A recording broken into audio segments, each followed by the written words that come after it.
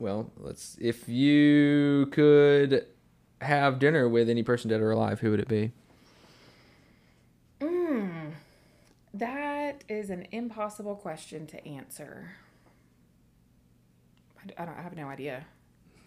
It depends where are we going to dinner? It depends on who I would take. Are we having steak? Are we having tacos? Are we drinking whiskey? Are we drinking beer? I mean, there's so many factors in that question that I have no idea.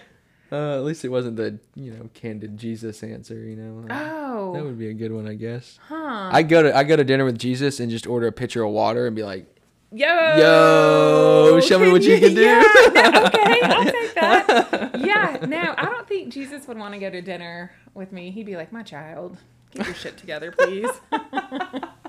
Be like, okay.